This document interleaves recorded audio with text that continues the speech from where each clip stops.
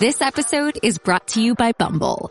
So, you want to find someone you're compatible with, specifically someone who's ready for a serious connection, totally open to having kids in the future, is a tall, rock-climbing Libra, and loves rom-coms with vegan pizzas on Tuesdays just as much as you do. Bumble knows that you know exactly what's right for you. So whatever it is you're looking for, Bumble's features can help you find it.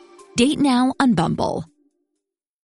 I had told you at the top of the hour that we were going to have Bob Stefanowski on. Bob, most of you know him. He was the gubernatorial candidate in Connecticut who came within a whisker of winning last time, but he is now running this year, and I think his chances are outstanding. He is a free market guy. He understands freedom. He understands growth. He understands the importance of lower taxes and a better run state. Bob, thanks so much for joining us this afternoon. Thanks, Steve. Thanks for having me on. You and I both grew up in the Arthur Laffer School of Economics, which is I knew there was a reason you were so smart. So, Bob, Connecticut had a terrible performance when it came to dealing with COVID, both from a health standpoint and from the standpoint of just destroying small businesses, locking down schools. The governor, Ned Lamont, I think, has to be held accountable for what happened in the great state of Connecticut during this period. And then you were showing me the other day some new evidence of a kind of cover-up of nursing home deaths, which sounded eerily familiar to what happened with Cuomo in New York.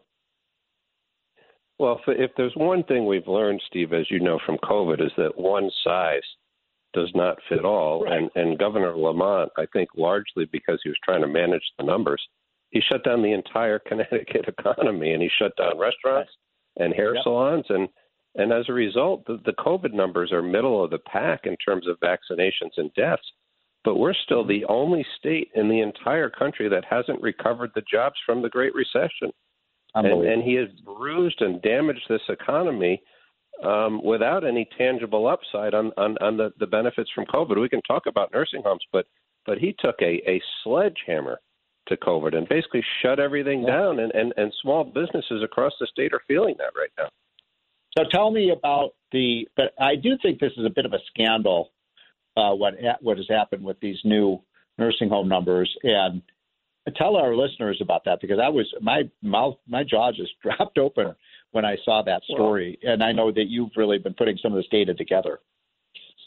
You know, it's amazing that first of all, it's amazing that he did this. To cut to the chase, at the start of January, our hospitals were absolutely overflowing, and the governor didn't do a very good job. Do you mean January of 2000? Sorry, do you mean January of 2021 or 22? January of 2022, with the Omicron spike. Our hospitals were overflowing with patients, and Governor Lamont didn't think ahead. He didn't set up step-down facilities. So what he first mandated, and then he backed off and said he suggested it, was that we put patients coming out of hospitals infected with COVID to put them into nursing homes. And isn't that exactly what Cuomo did? Well, it's what Cuomo did at the start of the pandemic and was roundly.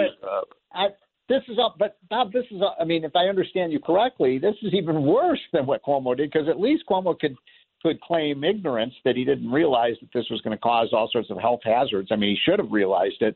But now, I mean, we have so many stories of what happened in Michigan and New Jersey and New York. I can't imagine a governor would put sick patients in a nursing home in this kind of environment. It's beyond description. I still don't know why he did it. He's in an election year, and he knows it's going to hurt him politically. He knows much more importantly than an election year, he knows it's the wrong thing to do, because over 3/4 of the deaths in Connecticut from COVID were people age 65 or over. So why would you ever introduce them into that population?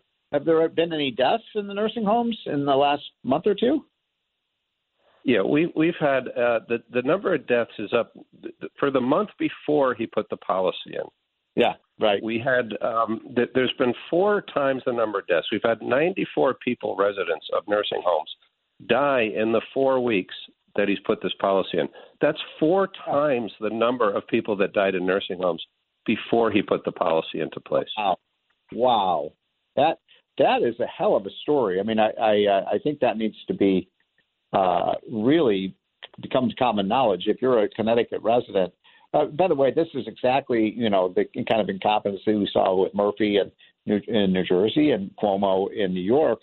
And I'm just shocked that, that he would do something that deadly. Well, and the other thing, Steve, if you look at infections, they went from 965 the 4 weeks before he put this policy into place. Right. So these are people in nursing homes that have been affected. Yeah. After his policy, the next 4 weeks was 2,378. Almost more than doubling. So why? Why would he do that? I don't know. It's amazing to me that we haven't gotten national attention on this issue because, to your point earlier, we know it's a problem from what Cuomo did.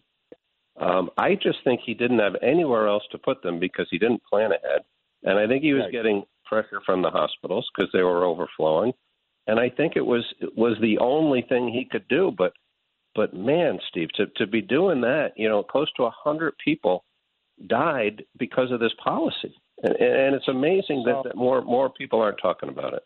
Well, I want to buy this message. We got to get this in the Wall Street Journal and the newspapers in Connecticut. I know you've got a lot of liberal media there that doesn't want to touch this story, but we got to get it out. Let me just in our last few minutes. I loved what you talked about when you were running for governor 4 years ago about really fixing the tax system, making the state more. The state government more cost effective, giving more choice to parents with schooling. What are some of the top things when you become governor? And by the way, I'm talking about Stefanowski. He's running for governor of Connecticut, and what a breath of fresh air it would be to have actually a Republican who knows something about business running that state. What are some of your top priorities? Well, it's really three things. Number one is affordability, which includes taxes, but it's also having the second highest utility rates in the country. It's also about the price of gas, which has gone crazy in Connecticut. The second, what are you paying there in Connecticut now? A normal person pays $65, $70 to fill up their gas tank. And again, it's people just can't afford it. And the utility bill is the biggest one, Steve. Utility bills are more than people's car payment right now. Unbelievable. So that's number one. Number two, do you have the crazy renewable energy requirements on your utilities? Yeah, there's a mandated amount of renewable in Connecticut. They actually classify nuclear as renewable, and we've got an old nuclear plant that's very expensive to operate. So that's one of the reasons the prices are going up. The number of taxes, Governor Lamont is trying to introduce a transportation climate initiative tax on top of gas, which is already very expensive. It's crazy. So that's number one. Number two is public safety. That's the number one function of government, Steve. It's not telling people, they have to mask their kids when they go to school. It's not shutting down restaurants. It's keeping people safe. And we had record years in terms of violent crime in both Hartford and New Haven. And then the third is transparency, accountability in government, and working for the people rather than the people working for government. There was a grand jury investigation announced this week on the Lamont administration about nepotism and firing people, and we have just seen the tip of the iceberg in terms of what's going to come out in Connecticut.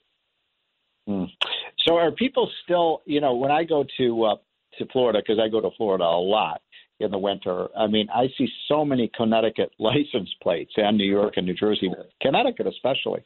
And I must know 5 or 6 pretty well-to-do people who are, millionaires and 1 or 2 billionaires who've actually just moved out of Connecticut because they feel like it is so expensive. The taxes are, so high. And how do you reverse that tide? How do you bring people back to Connecticut?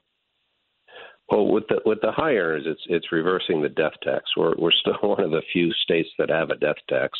That needs to go away. Sure. We got to try to bring our margin. Why would anybody who makes, let's say you've got some, maybe you build up $5, $10, $15, $20 million of wealth. or more. Why would anybody die in Connecticut? It doesn't make. And then they take all their wealth out of the state. I mean, it seems like it's one of the craziest policies I've ever heard. In Florida, you don't have to pay any death tax. So why not spend your last years of life in a state where they're not going to take away, when you count the federal portion, half of your life savings?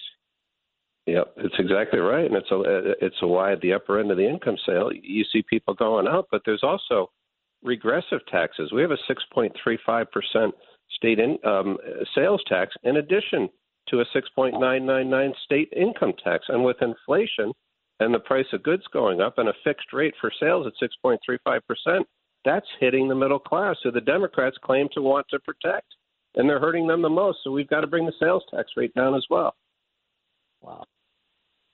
All right. Well, that is Bob Stefanowski, folks. He is a good friend, a smart guy who knows something about business, knows something about running things. He's a free market guy, a supply center outlapper. If anybody can turn around the state of Connecticut, Bob Stefanowski can. Bob, thanks so much. Let's check in a month or so and see if we resolve this problem with the nursing homes. It's one of the most outrageous scandals I've heard.